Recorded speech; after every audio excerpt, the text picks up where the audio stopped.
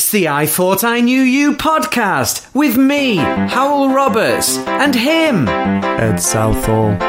We don't really know each other, so we've made a podcast.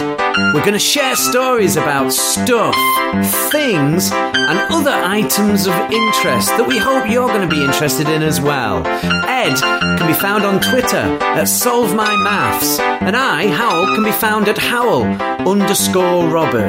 Feel free to share this podcast far and wide. It's going to be fab.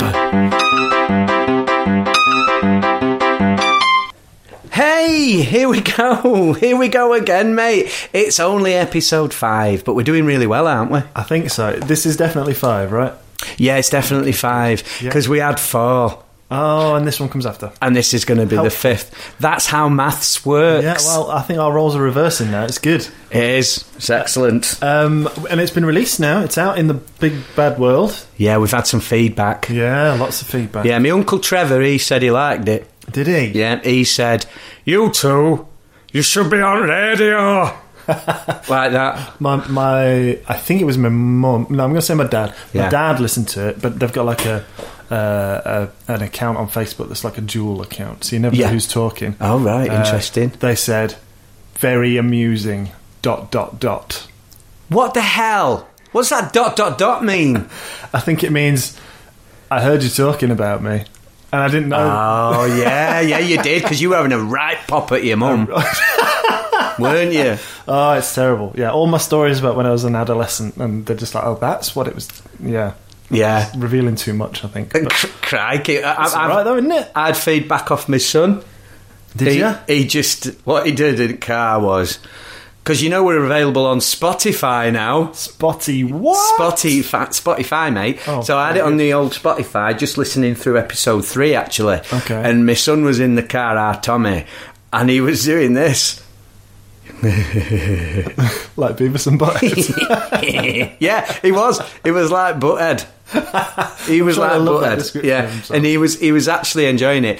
And he gave me feedback at the end where we got to where we were going, because we were listening to it on a journey in the car. So we weren't just sitting in the car on the drive. Right. We were actually going somewhere. And he said, "That's really good." So I took that as pretty good feedback. Yeah, well, yeah, and none of those accounts are biased in any way. You know, relatives, children of ours, parents. Yeah, I don't know if anyone else is actually listening. No, I've seen a few comments. Oh. Yeah. Oh no, there have been. There have been. Simon, our mate Simon on Twitter, Simon Kidwell, he said he liked it. Right. He said he liked, and Louise on Twitter said hilarious. I think. I'm going to go with hilarious. I like that word. Hang on, because you're standing in the way, because I've just framed them up there on that wall behind you. What I do is I take a picture of the tweet. I haven't showed you my new tattoos yet. I like the way you went to lift your top up there. And then thought better of it. And then, because I'm not ready yet, and neither are the listeners. Neither are the listeners. So how's it going? It's going very well, thank you. I'm back from my holiday. What happened? Where did you go? Well, you know where I went. I know, but... Do you want to... In case someone else... You need to still get your head around some of this, don't you? I went abroad. And the euro is not cheap anymore. No, it's not, isn't it? So I went to Slovenia, which I mentioned, I think, in the episode 3 I'm going to go with. And it was awesomes, and it's the 3rd time I've been. Yeah. And we didn't have any sort of hairy moments on the roads this year, which is always a bonus. It's ages since I had a hairy moment. Is it? I think you're talking about something else. I don't know. He's raising an eyebrow at me. Carry on. Would you get your hand off my knee? We're not there yet. So, yeah, it was very sunny. And we did lots of sort of outdoor stuff, trekking, walked up one, I want to say mountain, but I don't know the limit of when a hill turns into a mountain, but it was probably on the cusp between the two. Was it high up? It was high. Did you need specialist equipment? Shoes. Right. Not like normal, not work shoes or anything, like proper trekking. You shoes. had trekking shoes. Oh on. yeah. I think you may be on what's a hill mountain? A hill mountain. A mill. It was climbing up a mill. I got to the top and I was like, we needed such good, we had to wear our trekking shoes to get up here. My eldest son wore his Crocs. So he's out of control. Yeah. You need to rein him right in. And we shamed him pretty much the entire show. Bullying's ace, isn't it? There's not enough of it. We're like, how's your feet? How are your feet? Are they good? Are they good? Do they hurt? Do they hurt a lot? Did you use this phrase? Well, you won't be doing that again, will you? Yeah, as he limps and all his toes point in different directions. Just deal with it. It's your problem. So how long did the trek take? Oh, a good, I reckon 3 hours, 3.5 hours. Good. Most of it upwards, surprisingly. Yeah. Did you march them halfway up and then march them down again? Well, we got to what felt like the top. But then there's a bit more to go. But there's like a little restaurant-y shack type thing. Sorry, you're selling it. It's a restaurant, but basically a shack. Yeah. Okay. And we thought, we can have a little break here, but it's closed, which is a bit upsetting. Oh, that's like going up Snowdon and it's shut. Yeah. You know when Snowdon's shut, you're proper gasping because you had to get that tram up. You got your tram up Snowdon and then it's chuffing shut. Thanks. Well, and I got the phone out and I've got I don't know if you've used like Google Translate. It's an app. Yeah, I've not used it. It's got a camera function on it, so you can just hold it up to text and it'll translate it live. It's great. I didn't know that. So I held that up to a sign and it said toilet. Oh, that's the wrong one. Yeah. And I held it up to another sign and it said, we are open from April through to November. I thought, that's great, but why aren't you open now? And it said, except for Mondays, which was when we were there. Tell me why. I don't know why it's... Well, to torture us, I think. Yeah. They seem to have automated cameras to capture the images on my children's faces. When my eldest was like, where am I going to do my poo? I was like, just go. Go in your Crocs. Just go in your croc. Easy white. Go on. Crack on. Hey, that sounds good. So what else did you do when you were in Slovenia? Well, the other one was coming down a different mountain. So we walked up and down that one. But then there was another one where you get like a cable car to the top. Buzzing. And then, which we did last year and really enjoyed it. But then this year we thought, right, added challenge, we'll walk down this year. Right. Walking down a mountain is not so bad as walking up. No. Or so we thought. No, you got to be careful walking down a mountain because you can end up rushing and your posture changes, doesn't it? You got to be careful. No, it's a thing, isn't it? You got to be careful. A lot of people die climbing down the mountain, don't they, rather than climbing up? Maybe. Well, we didn't, but I'm no expert. I'm just saying. You're here, so you survived. Well, you haven't seen where my kids are, though. So oh, right. No, could be I don't even know if they actually exist. Carry on. Well, so we've got a 4-year-old, and we were speaking to one of the staff at the top in one of these deluxe shacks. Nice. I'm never going to be allowed to go back. And we said to her, we want to walk down this year. Is it what's the best route with a 4-year-old? They said, take this route on the map. It's a little bit steep, but a 4-year-old should be fine. Bollocks, right? Right. That's our E rating now on iTunes. Established. Within about 3 minutes of going down this route, there were just like 45-degree angle declines. It's all maths with you. Yeah. Carry on. Steep declines. Yes. Because it was a ski slope route. That's how you get down. It's a ski resort essentially, but in the summer, obviously, you don't ski because there's no snow or anything. Well, that was embarrassing for you with all that equipment. With all that equipment, I know this in the photo with the goggles and that. It's very warm. Carry on. So we had to kind of use our expert knowledge of physics and kind of zigzag down all these mountains. Yeah, did you? Mountain paths. Yeah, it was really quite scary.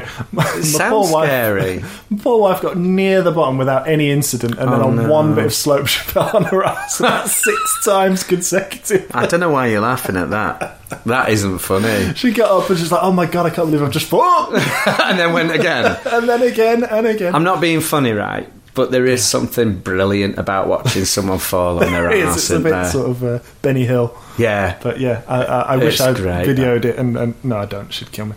But, so that was great. There weren't any major incidents apart from, slightly falling down mountains. Dead proud of my 4-year-old. He must have clocked 50k walking across the whole holiday. 50k, yeah. 48k of it, crying. Absolutely crying. He's got thighs of steel now. Yeah. Trying to memorise the number, recall the number for Childline. 0848 Did kids used to do that for you in classroom? I remember, like, in classroom. Right, I'm going to childline you. It's like, go on then. And you'd have a kid sitting there going, 0845, and then they'd just recite the number. Yeah. And then one would ring, and they'd be like, is it Mr. Southall again? Yeah, it's Mr. Southall. I'm ringing from Mr. Southall's math lesson. I've already got a case study open for him. Yeah.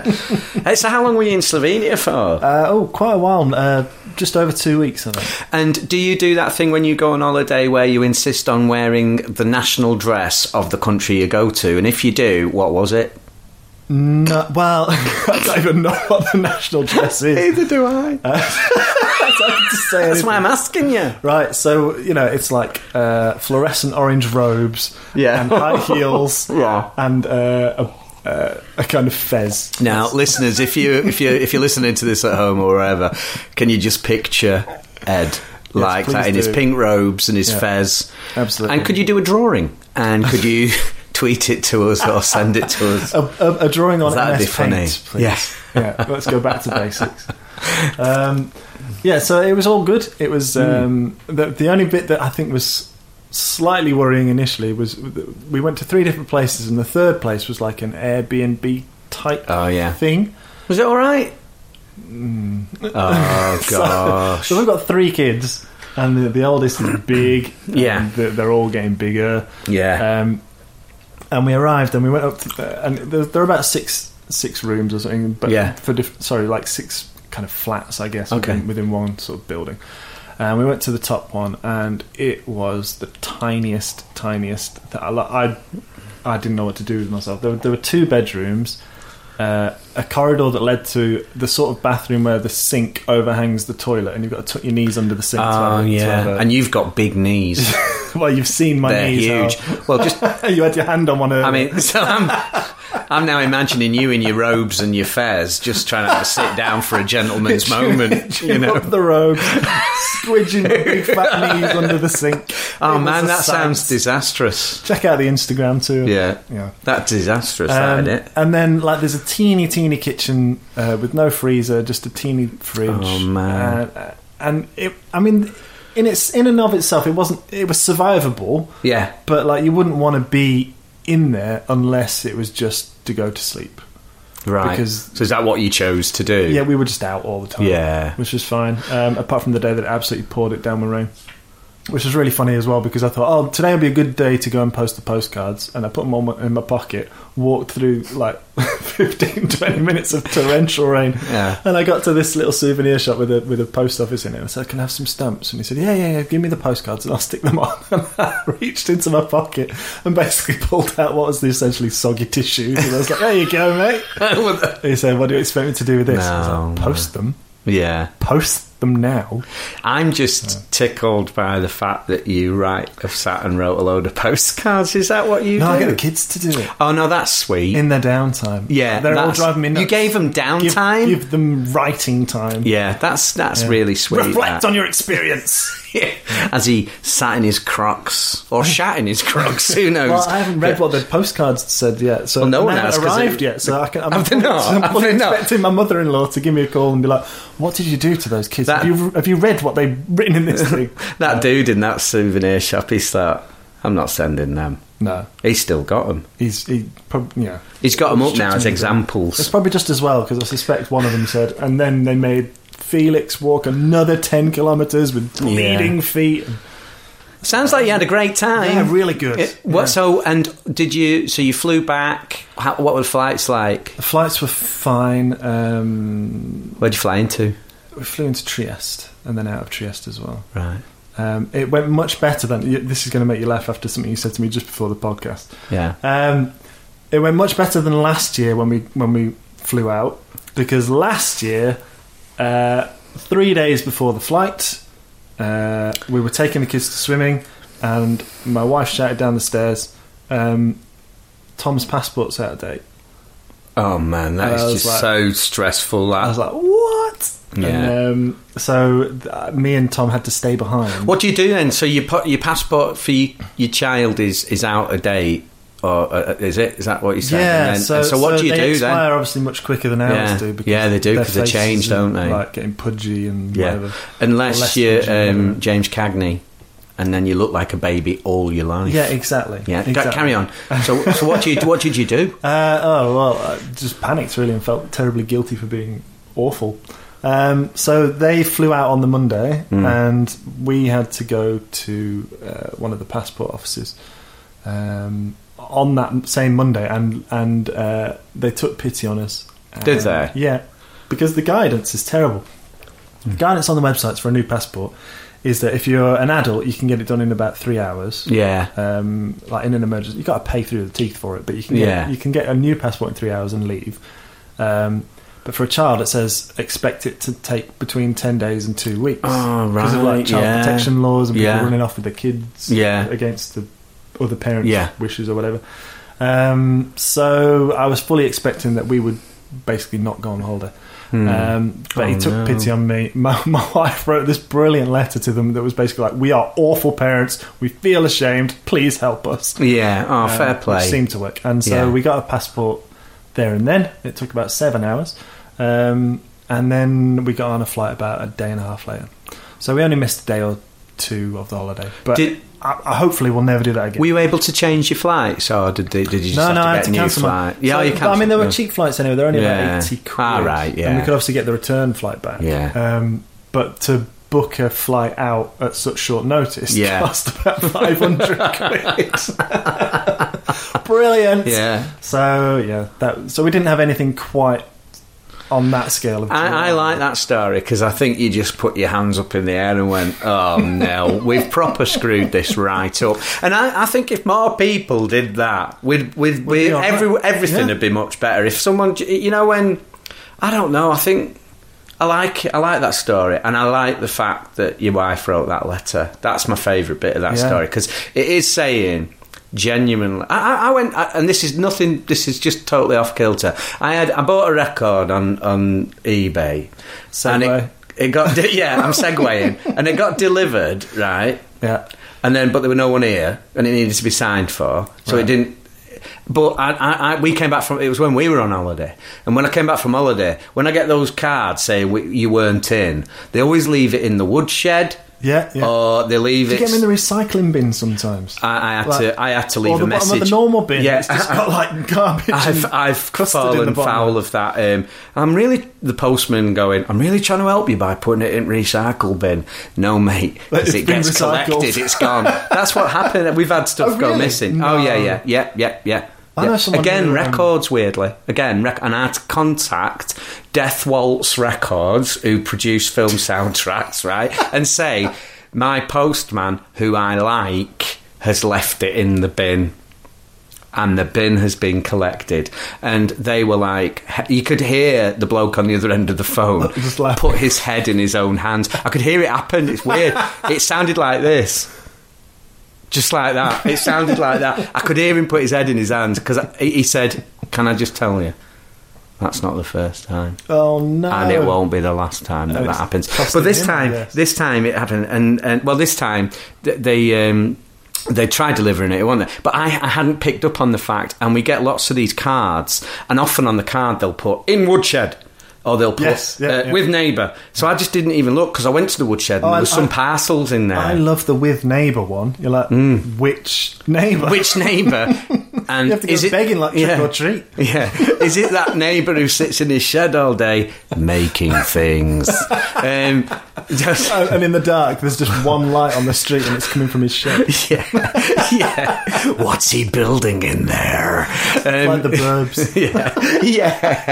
Yeah. Anyway, I realise, because I'll check my eBay account, and I realise, hang on, Hellraiser 2 Hellbound soundtrack is out there, hasn't arrived.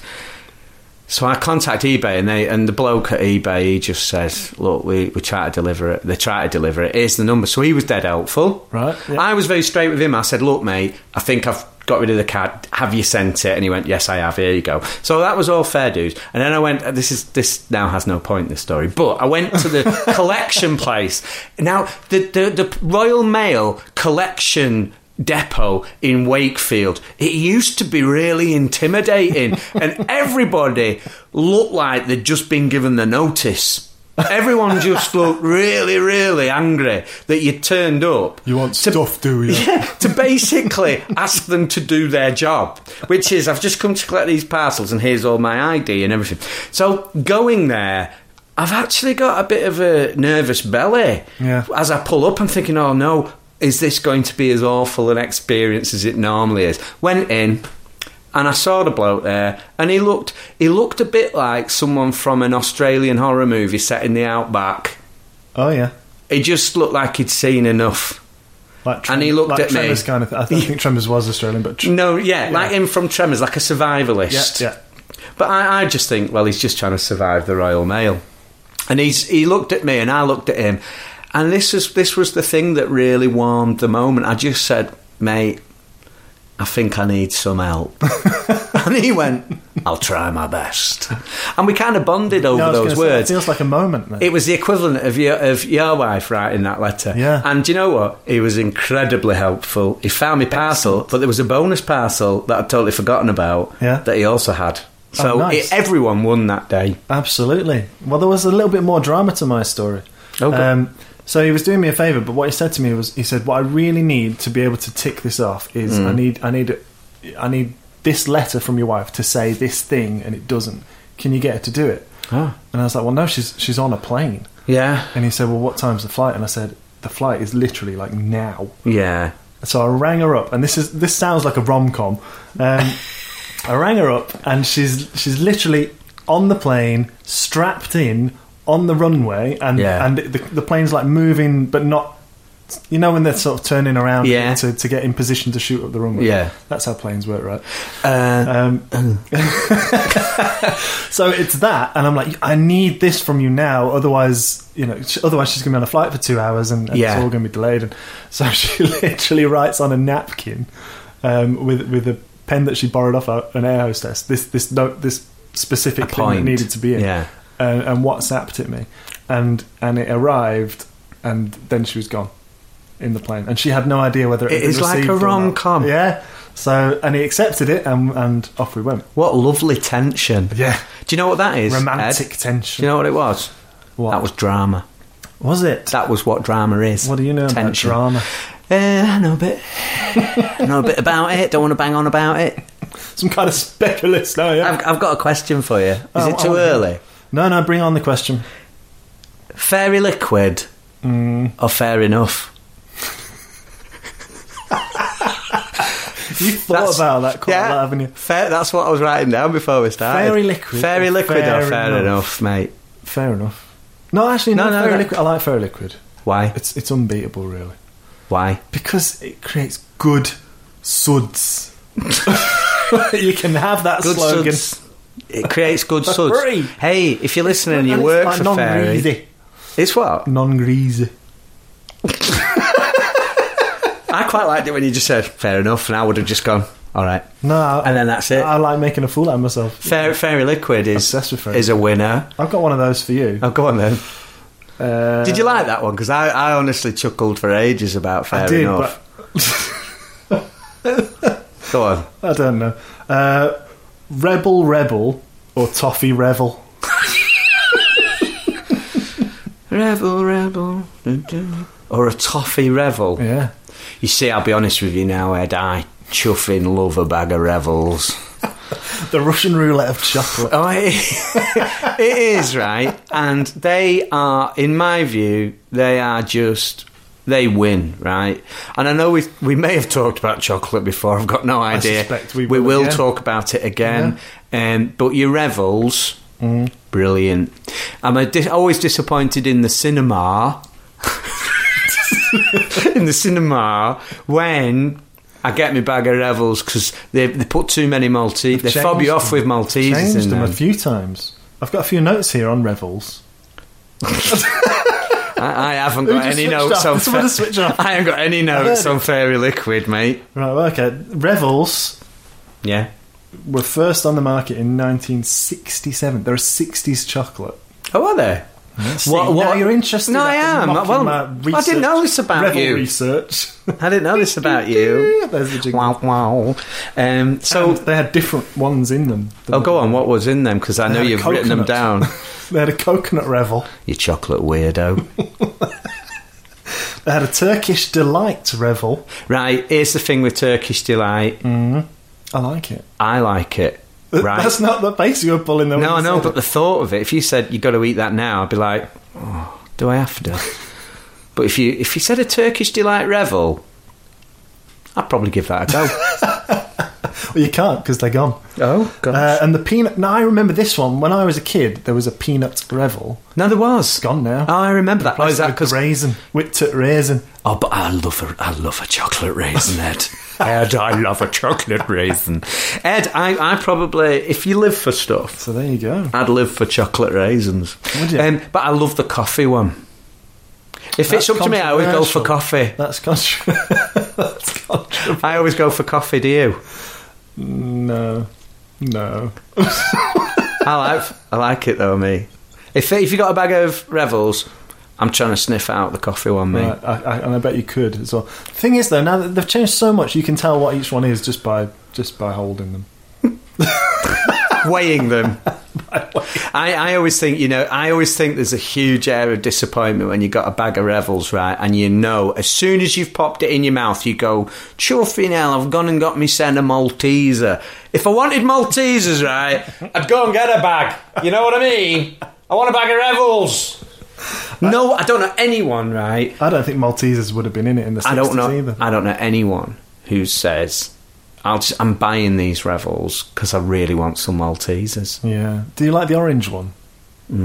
Yeah, I do. Yeah. I know people can't see your face right now, but you really are pining for a bag of Revels. I am. That's what... Can you see my chin's gone moist? It's the dribble that's falling on the floor. I can't help it. But I do like David Bowie. Yeah. So or is it Bowie? I know it's David Bowie, isn't it? Yeah, I believe it's Bowie. My friend... I think his son's kind of ironed this one out many times. Has he? Yeah. My friend... Zoe Bowie. My friend Anna Maria introduced me to David Bowie when I was about 14, 15. Yeah. No. This guy on a record. With the two different eyes. Yeah. His name's I Dave. became quite obsessed with him.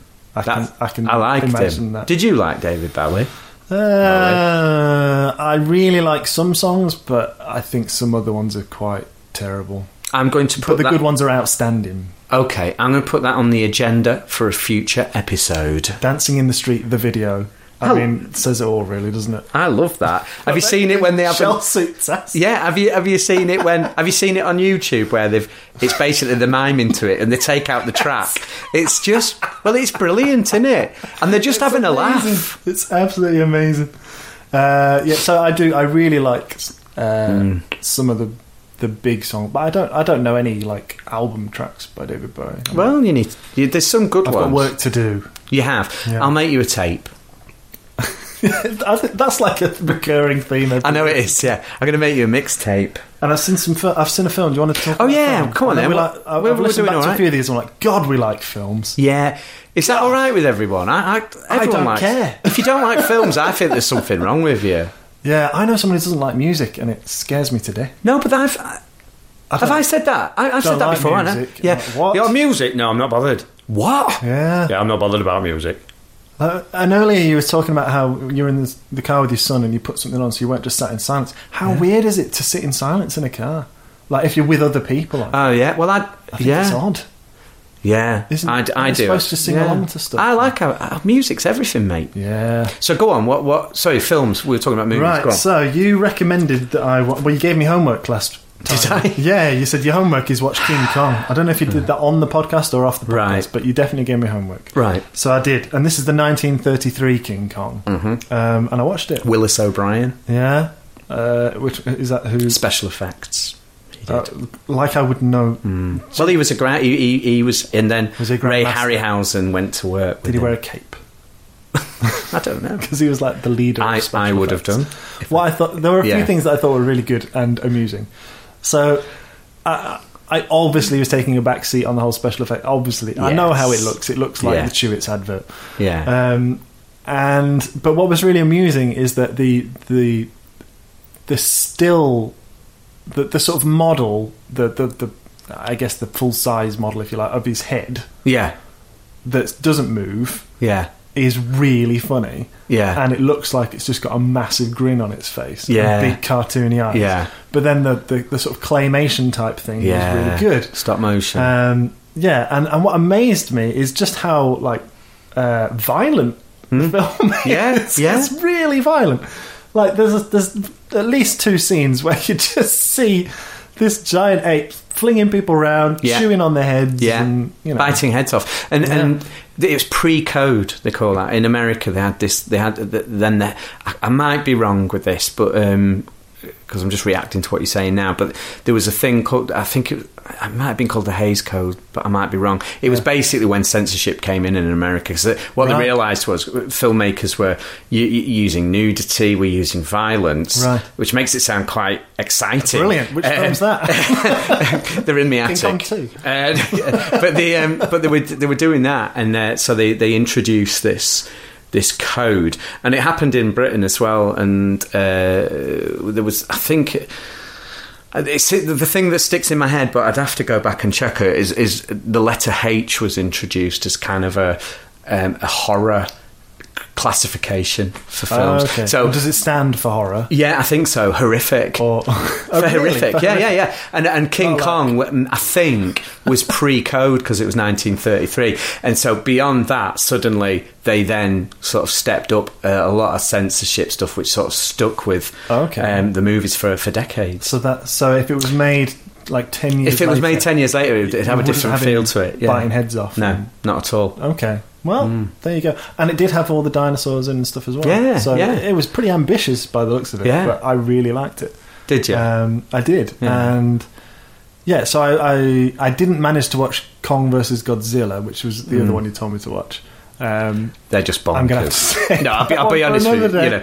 It's funny that they've just because the pack of DVDs I lent you, it was tied in with the release of Peter Jackson's King Kong. So that's you're going back to like 2005. Yeah, that's when that DVD pack was released. So it's just a cash-in pack, but you got that original, which is really good, and then you've got these brilliant Toho.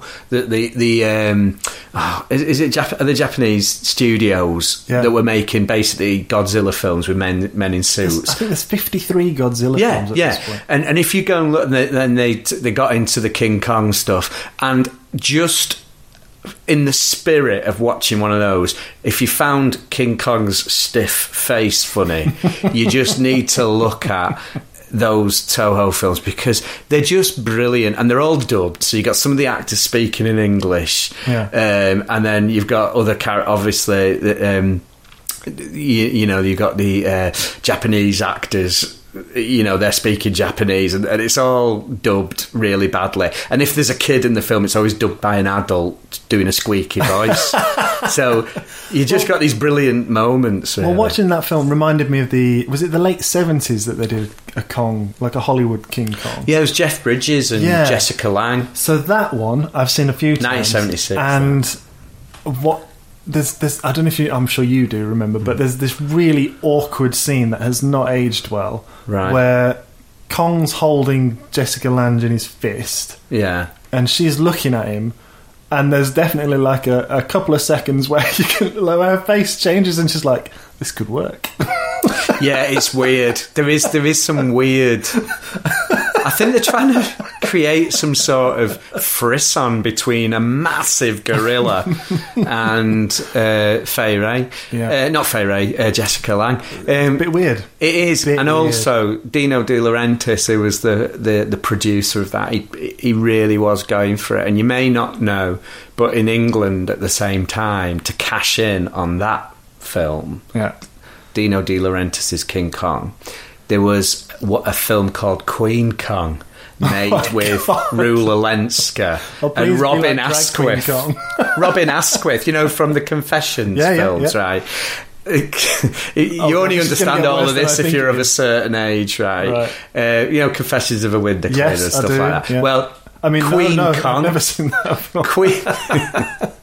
Queen Kong was released and it was immediately banned. Dino De Laurentiis slapped a lawsuit on it because basically everyone was like, wow, what does Queen Kong look like? My God. So I had to buy it. Have you got it? I'll lend you that next. That's your next homework. I think we should watch. I think we should watch that one together because I've never watched it, but I did buy it because I thought, what the hell's happening in this film? Because it's definitely gonna have a low budget. Is it like brilliant! Thanks, Thanks, Kong with boobs. I'll watch it and we'll talk about it. I think you've basically just summed it up. Then. I think that's one we should watch together, my God, shouldn't I don't we? know what to do with that information. Any more feedback on King Kong 1933? No, I don't think so. I really liked it, and there's something really sort of sedate, but in a good way, about watching films from the 30s and 40s and that there kind is, of isn't era. there?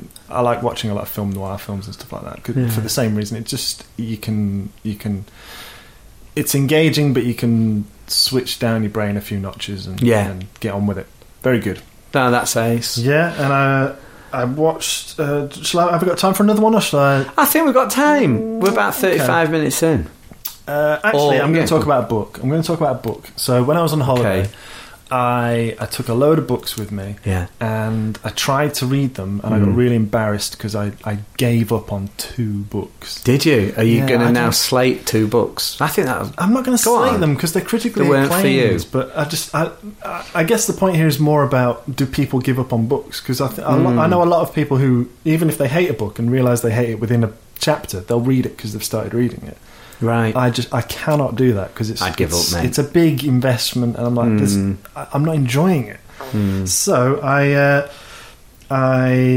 we talked about the last. Well, I called it The Last Detective. It was called The Last Policeman in the previous. Oh, you did, yeah. Great book, and that was one of the ones that were recommended to me. But I finished that just before I went away, and then I started reading a book that's been really popular and loads of it. It's like sold millions of copies, called Station 11. Right. Have you read Station 11? No.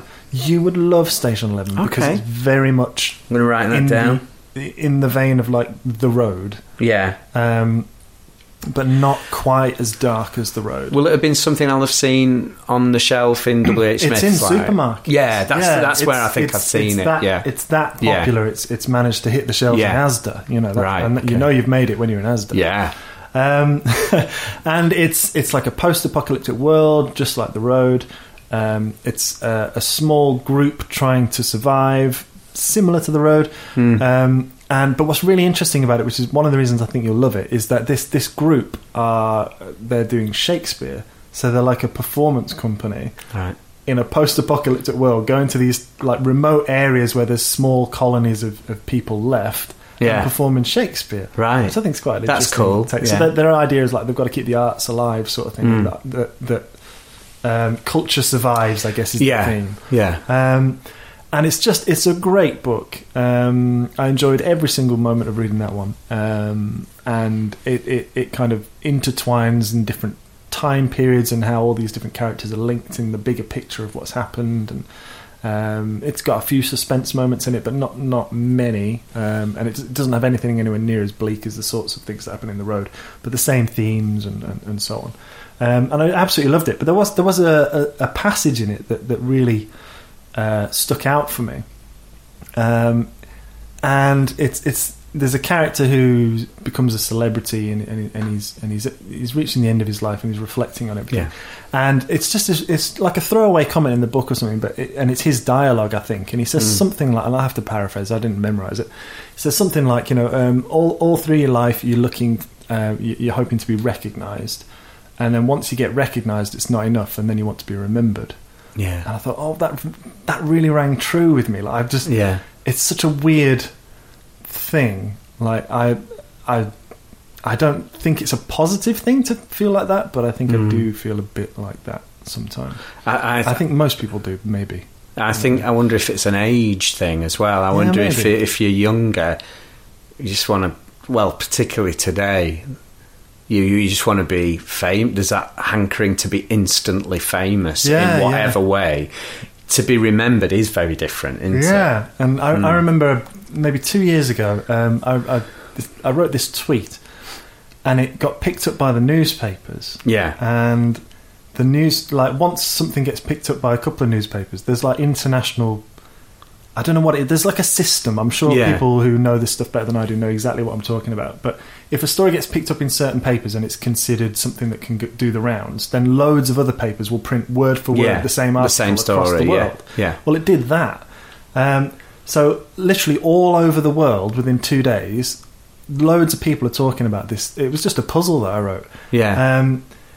And I went to work the next day, and a couple of trainees came up to me and said, "Oh my God, you've gone viral." And I didn't really. I mean, I kind of know what that means, and they were just so like jealous because it was such a huge life goal for them. Yeah. And they're like, "What's it like? What's it like to go viral?" It's like nothing. It just means you've got to turn your phone off for a couple of days because it goes mad. Very, very strange. But the strangest part, the two strangest parts of that story for me were the fact that younger people seem to see it as a goal, like a measurable goal that they need to achieve to do that. And the other bit that was weird was that the first newspaper that picked it up declared it as viral, but it wasn't. So they made made the news of it. So they're like, so this is a really popular puzzle, which it wasn't at the time. Yeah. But by doing that, made it a popular puzzle. And the agenda was set. And the agenda was by set. Someone else. So that very puzzle, did you create that puzzle? Yeah. I write a lot of puzzles on Twitter, just to amuse people. So people seem to enjoy them. Yeah, and I know you've put them in books and things. So that puzzle, you sort of stop owning it, don't you?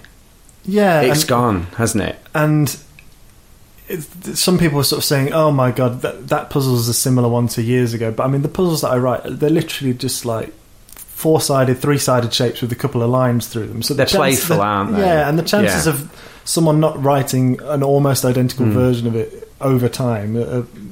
There's a thought, isn't there, that people will always do. You know, if you didn't write that puzzle, then someone else will. You know, I don't know, you're making me think now of a book I read, and I've forgotten its title, so I'll just have to tweet it later. Yeah. But when this podcast goes out, but I've forgotten its name now, but it's about creativity. Yeah. And what it talks about is that idea of when you get an idea, use it. Do it. If you get a good idea, it's a bit like us doing this. We could have talked for ages about doing a podcast, and we've chosen to do it. You know, we could have just carried on for another couple of years, meeting each other at work, saying, we should, and going, we should do that. That'd be really funny. But what we've done is do it, and for good or for ill, we've gone and done it. Sorry, but it's there is that thing about when you've got a creative idea, it's like run with it, do it, make sure you do it, because if you don't, all that happens to that idea is it'll leave you. Yeah, it's like you've got it for a short amount of time. And it will leave you. Goes away. Yeah, absolutely. It will leave you. Yeah. And then you sit there, and this has happened to me, and I bet it's happened to you. You sit there and you look and you see someone else is doing the thing that you thought would work really well, and it's working really well, and it's working really well for them. And I remember, and this will sound, I don't know if this just sounds a bit silly, but I remember when I was doing my teacher training, I'm going back years now, to when I trained to be about a teacher. 40, 50 years. Yeah, well, it's about 25, 26 years. Well, it's back in 27 years, 1992. I remember reluctantly going on my PGCE, right, thinking this is it then, because at that time you sort of thought, well, this is it now for life. I'm going to be a teacher forever. I didn't. I was at primary school, but carry on. Chuffing hell, I'm going to fall out with him. No, so I was like thinking that. And do you know what? I thought I'm going to write some scripts. I liked theatre and I like writing plays and that, and I'd always done that. And put them on, you know, in amateur ways. Oh, you told me about, and you wrote that film, The Matrix, didn't you? Yeah, I did. I wrote that. I wrote it, and then someone else nicked it. I couldn't believe it. No, what happened was I wrote a story, right? I thought I'd write fiction, and I started writing a story and I mapped it all out, and it was going to be great, and it was about these two researchers into the paranormal, right? Someone's and I'm not kidding. This, by the way. Every time they came across something paranormal, they'd both have nosebleeds. It was a man and a woman, and they'd go investigate stuff. And I'm not kidding, right? I feel like I know what this is. I'm thinking this is brilliant. I think this could be something. And and this is before the internet, right? Yeah. So you literally, I'm looking at the stage. I'm going to W.H. Smith's and trying to take pictures with my eyes of companies that would be interested in ideas and stuff. And did you call it 2 years later, the X-Files is out. Yeah, 2 years later, the X-Files is coming out. I remember sitting watching the X-Files, and I loved the X-Files. Right? I sat there thinking, well, chuff me. Someone's had it. But it's not, obviously, I'm not saying anything other than you get an idea, you should do something with it. You mean you're not saying that if someone listened to you, you would be the creator of the X-Files? I'm not saying that. I think it's a fair claim. I play in a band, but that's another thing. And we always say that we've written all the songs. The Food Fighters, and you have to change your name. No, we're not. We're called Vest and Pants, and I just say we wrote this one, and then we do an Eagles cover. And then I say we wrote this one, and then we do Brown Eyed Girl. Anyway, I love that classic for bands that you're not necessarily there to, like when you're in an unsigned band or whatever, you're supporting, and they get to the last song and they go, this is the last one, and everyone in the audience goes, yeah! And then the band goes, yeah, it's 15 minutes long, you bastards. Yeah. This is side 2 of Dark Side of the Moon, which I'm proud to now reproduce here on my Wurlitzer. So, hey mate, what else have you got? You've got what happens here, listeners, is Ed brings a massive folder. And he's done loads of writing in preparation. Yeah. I've got some stuff written down that I want to talk about, but I'm not 16 bothered. seasons worth of material. You have, haven't you? Yeah. Don't use... Hey, Ed. Let me tell you about the time I was 4 years old. Ed, don't use all your bullets up. No, I know. Keep your powder dry, lad. Keep your powder dry. Yeah, so I'm going to skip some of this stuff. Is that... What else? Have you got anything to ask me? I've got a quiz for you. Oh, no. Is it maths? Yeah, it is. You know I have the new Maths A-level sample questions. It is. I think you'll like it. It's movie questions about Jaws. Oh, no, but what if I get them wrong? Yeah, but this is the thing. So you're such a huge fan of Jaws. These are pretty hard questions. I don't know stuff, though. I had to look. All right, go on then. I reckon you're going to get at least Pipit. One of these. There's 5 questions. Pipit. That's the name of the dog. Right. Pipit. He's one of the victims. Question 1. Who is... I'm stressed out. I can't read my own writing. Who is Mayor Vaughan under pressure from to keep the beaches open in the book? It's the politicians. It's all the it's the politicians. No. Is it not the shopkeepers? No, I don't know. In the book, I've only read it once. Did you really read it? Did you look at the pictures? I didn't read that version. It's the mafia. Oh yeah, he's down. He's involved with the mafia, isn't he? Massive you say that like you knew. I didn't. I did know, Ed. All right, and this is like bullying. That's 0 out of 1. 0 out of 0. That's me. That's the maths in me. This is. I thought this was the hardest one, but I'm going to put this second. Peter Benchley, the writer of Jaws, has a cameo in journalist. Jaws. He's a journalist doing the news. The question. Oh, right. He has a cameo in Jaws, which I know full well you are aware of because you told me. Oh, right. He also has a cameo in another film that he wrote the book for. What is the film? The Island. No. I bet you he has. That's not an IMDb. The Deep. I had no idea he wrote The Deep. I used to love that film. The Deep? Yeah. Oh, yeah. With Nick Nolte and Jacqueline Bisset. Well, he's in it. I didn't know he was in it. He's also in, not as a cameo, I don't know how he got a role in this film, a film called Mrs. Parker and the Vicious Circle. Oh, yeah, that's got Jennifer Jason Leigh in it. It does, yeah. She never looks happy, does she? She doesn't, Jennifer Jason. I don't know why. Especially in that single white female. She's right miserable. Oh, she's grumpy. Just cheer up, will you? She wouldn't get a job at Then Thompson's. You'll be friends with your flatmate. It doesn't end well. You've got 0 so far out of 2. I'm not bothered. I am. I thought you were... Alright. You might get this one. The shark is nicknamed Bruce by the cast, by the director. Why is it nicknamed Bruce? It's the name of his lawyer. That's correct. Thank you. That's 1 out of 3. Have you seen The Island? Have you seen The Island? Going back to question 2, have you seen The Island? I've never heard of The Island. It's got Michael Caine in it. And Dudley Sutton, who was in Lovejoy. He's in Jaws 4, isn't he, Michael Caine? He is. It all comes together. It all comes together. Doesn't it chase a plane at the beginning of the movie? It eats a helicopter, I think, in Jaws 4. I've only watched Jaws 4 once. Sniffs the plane out from the sky. I watched it last year. It's over there. No, you what? Yeah. Why? I don't know. It was completism. Go on. All right. So you got that one right. Yeah. 2 more. What film did Spielberg spoof his opening death sequence from Jaws in? 1941. Using the same actress. It is 1941. Susan Blackleen.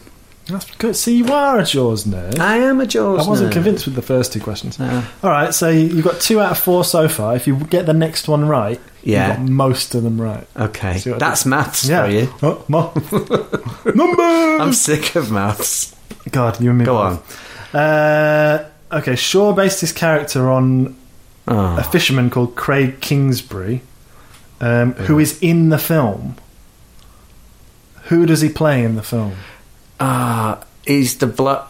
Right, I haven't got a character name. He's not Ben Gardner, is it? It is. Is it Ben Gardner? Yeah. Yes. I know most of it. Yeah, is that's that a good very thing? Good. Ben Gardner's boat. So he's the guy I think who's thrown dynamite in the water or something. He's in that crew. Yeah. And I don't know. That's impressive. Thanks, man. I didn't think you'd get that. And what? I think I was like, there's someone. There's a great tweet. We should explain who Shaw is, by the way. Robert Shaw. Yeah. You don't need to explain that. Oh, okay. Do we? I don't know. Okay. You explain who he is. He's a guy in Jaws. Yeah. And he played Quint. Okay. Well, the trouble with talking about Jaws is I can go off on one, so I'm actually just stopping. That's it. Stop. I'm stopping. Done. And what I'd like to talk about, and we haven't got long left, so it's all right. I can speak fast. We could just speed up the audio. yeah, double it.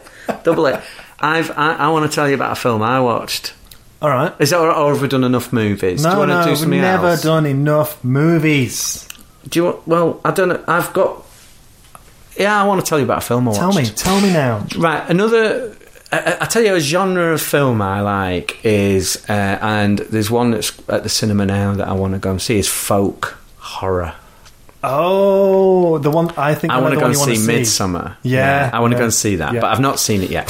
So, the other day I sat down and I watched a film that I've not watched for about 10 years, and Jurassic Park. No, but that's such a great film. Mary Poppins. No, I wouldn't class those as folk horror. I would say Mary Poppins is definitely folk horror. Folk horror. Strange lady. She came from the sky, mummy. Right. Yeah, whatever. I think you could subvert Mary Poppins and turn it into a horror film. Like, I've got Disney's Jaws, where actually Brody and the shark are trying to save the boat and stuff. It's just a proper comedy. I think that's on YouTube. I'll try and find it. I haven't seen it for 10 years. I won't interrupt. No, and the film, it was released at the cinema, and it was in the I think in the early 70s, 1970, I think, and it's proper British horror. And it predates The Wicker Man, and I've never seen The Wicker Man. What? Carry on. Get out. And yet I can't. You've just thrown me now because I can't believe you've not seen The Wicker Man, right? You are deranged. Wicker who? Yeah. What? Right. Well, I'm just going to talk. Next time, I'm going to talk about The Wicker Man. But for now, I'm talking about a film called Blood on Satan's Claw, which has got to be one of the greatest titles ever. In America, have you got the T-shirt as well? You what? Have you got the T-shirt with it on? No. Oh, there's a present for you. Yeah. In America, have you seen it though? No, I've never heard of it. In America, it's called Satan's Skin.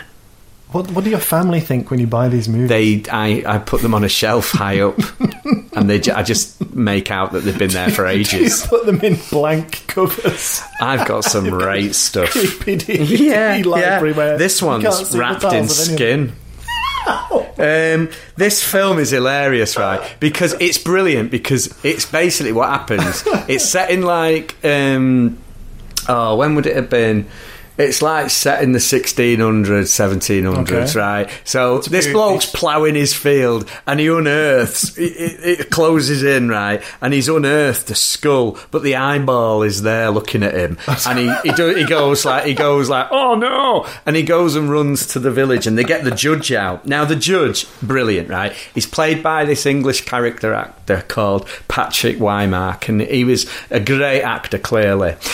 And on the commentary for the film, because I watched the film and then I listened to the commentary. He was remembered, wasn't he, that guy? He was. Do you know why he was remembered? They could only get decent scenes out of him in the morning, because in the afternoon he'd be absolutely shit-faced. Oh dear. And he was kind of an angry drunk. So it was great. They interviewed some of the actors today, and obviously it's 40 years later, 50 years later, and they're all like, yes, Patrick, well, he was a rum character. In the morning, he'd be an absolute charmer, delight, and in the afternoon, he'd want to kill me. And it was just absolutely brilliant. So it's well worth watching it just for him. Right. But the Blu-ray I got, it looked like it was shot last week. Anyway, what happens is, it's a bit like The Crucible. It's a bit like Arthur Miller's The Crucible. All the kids in the village, they realise that this skull, it's actually the devil's skull, and the devil is coming to life. Oh dear. And the kids are growing. Get this, mate, you're going to want to watch this. The kids are growing fur on their bodies to then cut off to give to the devil. It's brilliant, right? And there's this actress in it. Sounds like a public service. It's like one of those children's film foundations things from 70s. Growing hair on their bodies. Basically. And Patrick Wymark, right? I'm going to tell you what happens in the end. Spoiler alert. The devil is there in this abandoned church, and he's there in a cloak, and you see his face. I'll be honest with you, he's a bit of a letdown. But the kids are all like bonkers. And one of the villagers, I've got to tell you this, one of the village people, don't get confused, Ed, one of the village people is played by none other than the guy who played Eddie Yates in Coronation Street. Derek Jacobi. Get out.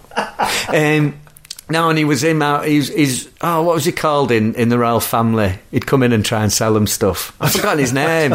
Anyway, I've forgotten it. Yeah, I've not done the research there. But the lass in it, the girl in it, the actress in it, Linda Hayden. Right, I'll be honest with you, she's not bothered, if you know what I mean. And she puts in an absolutely terrifying performance as this young lass who's possessed by the devil. Anyway, the ending, Patrick Wymark, right, out of nowhere, produces the biggest sword you've ever seen. It's about the size of this room, Ed, and this is a big room. He whips out this sword and proper impales Satan, and it all kicks off. And what I love about 70s movies like this, there isn't like a coda.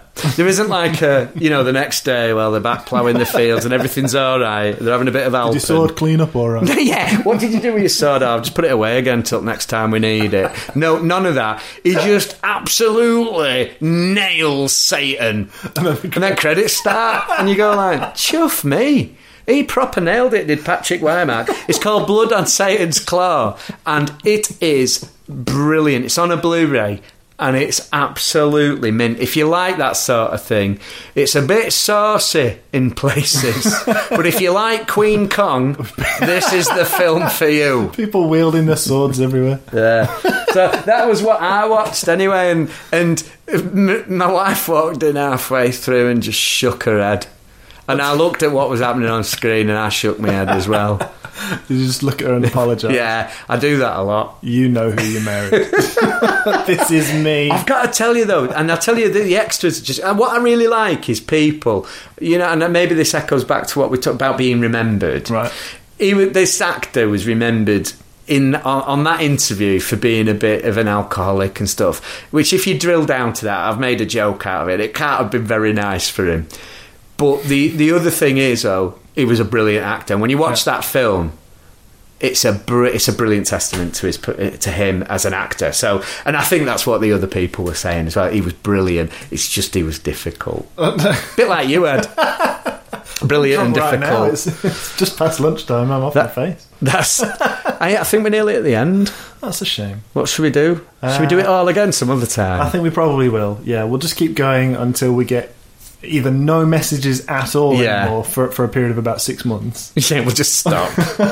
Or just a pile of hate. Do you reckon it might be one of those podcasts that people will discover well after we're gone? On episode 56. Yeah, no pressure. We're going to go all that way. Yeah, we're going to record them all today. I was going to say, just press pause and play again, then, will you? I'm going to make you watch The Wicker Man now, you daft get. Well, that can be my homework. Let's do this. Oh, yeah. And it's got to go 2 ways, though. I know, but I'm worried about what you'll make me watch. Yeah. Don't set me homework right now. No, I won't. Because that's too unnerving. We'll do it next time. But I would love to watch The Wicker Man. Yeah, we'll sort that out. I believe there's a wicker thing at the end, isn't there? Don't spoil it for me. There's no spoilers here. Okay. There's no The Lord's my shepherd, I'll not want. You'll know what that means. The Nicolas Cage clip. Bees! Oh, there's bees like everywhere. Oh. I tell you, do you know when you were saying there's books you've just had to... You didn't actually tell us what those books were. Should we do that next time? Oh, yeah. Yeah, and I think that was a film I turned off.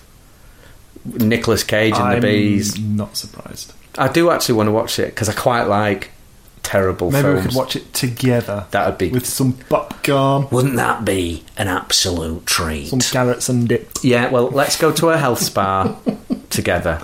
Right, let's close it off. Cheers, everyone. See you soon. Ta-ra. Stay in touch. Bye. The I Thought I Knew You podcast was brought to you by me, Howell Roberts, in partnership with a person I'm just getting to know a little bit better, Ed Southall. We'd like to thank you for listening, thank you for downloading, and thank you for sharing.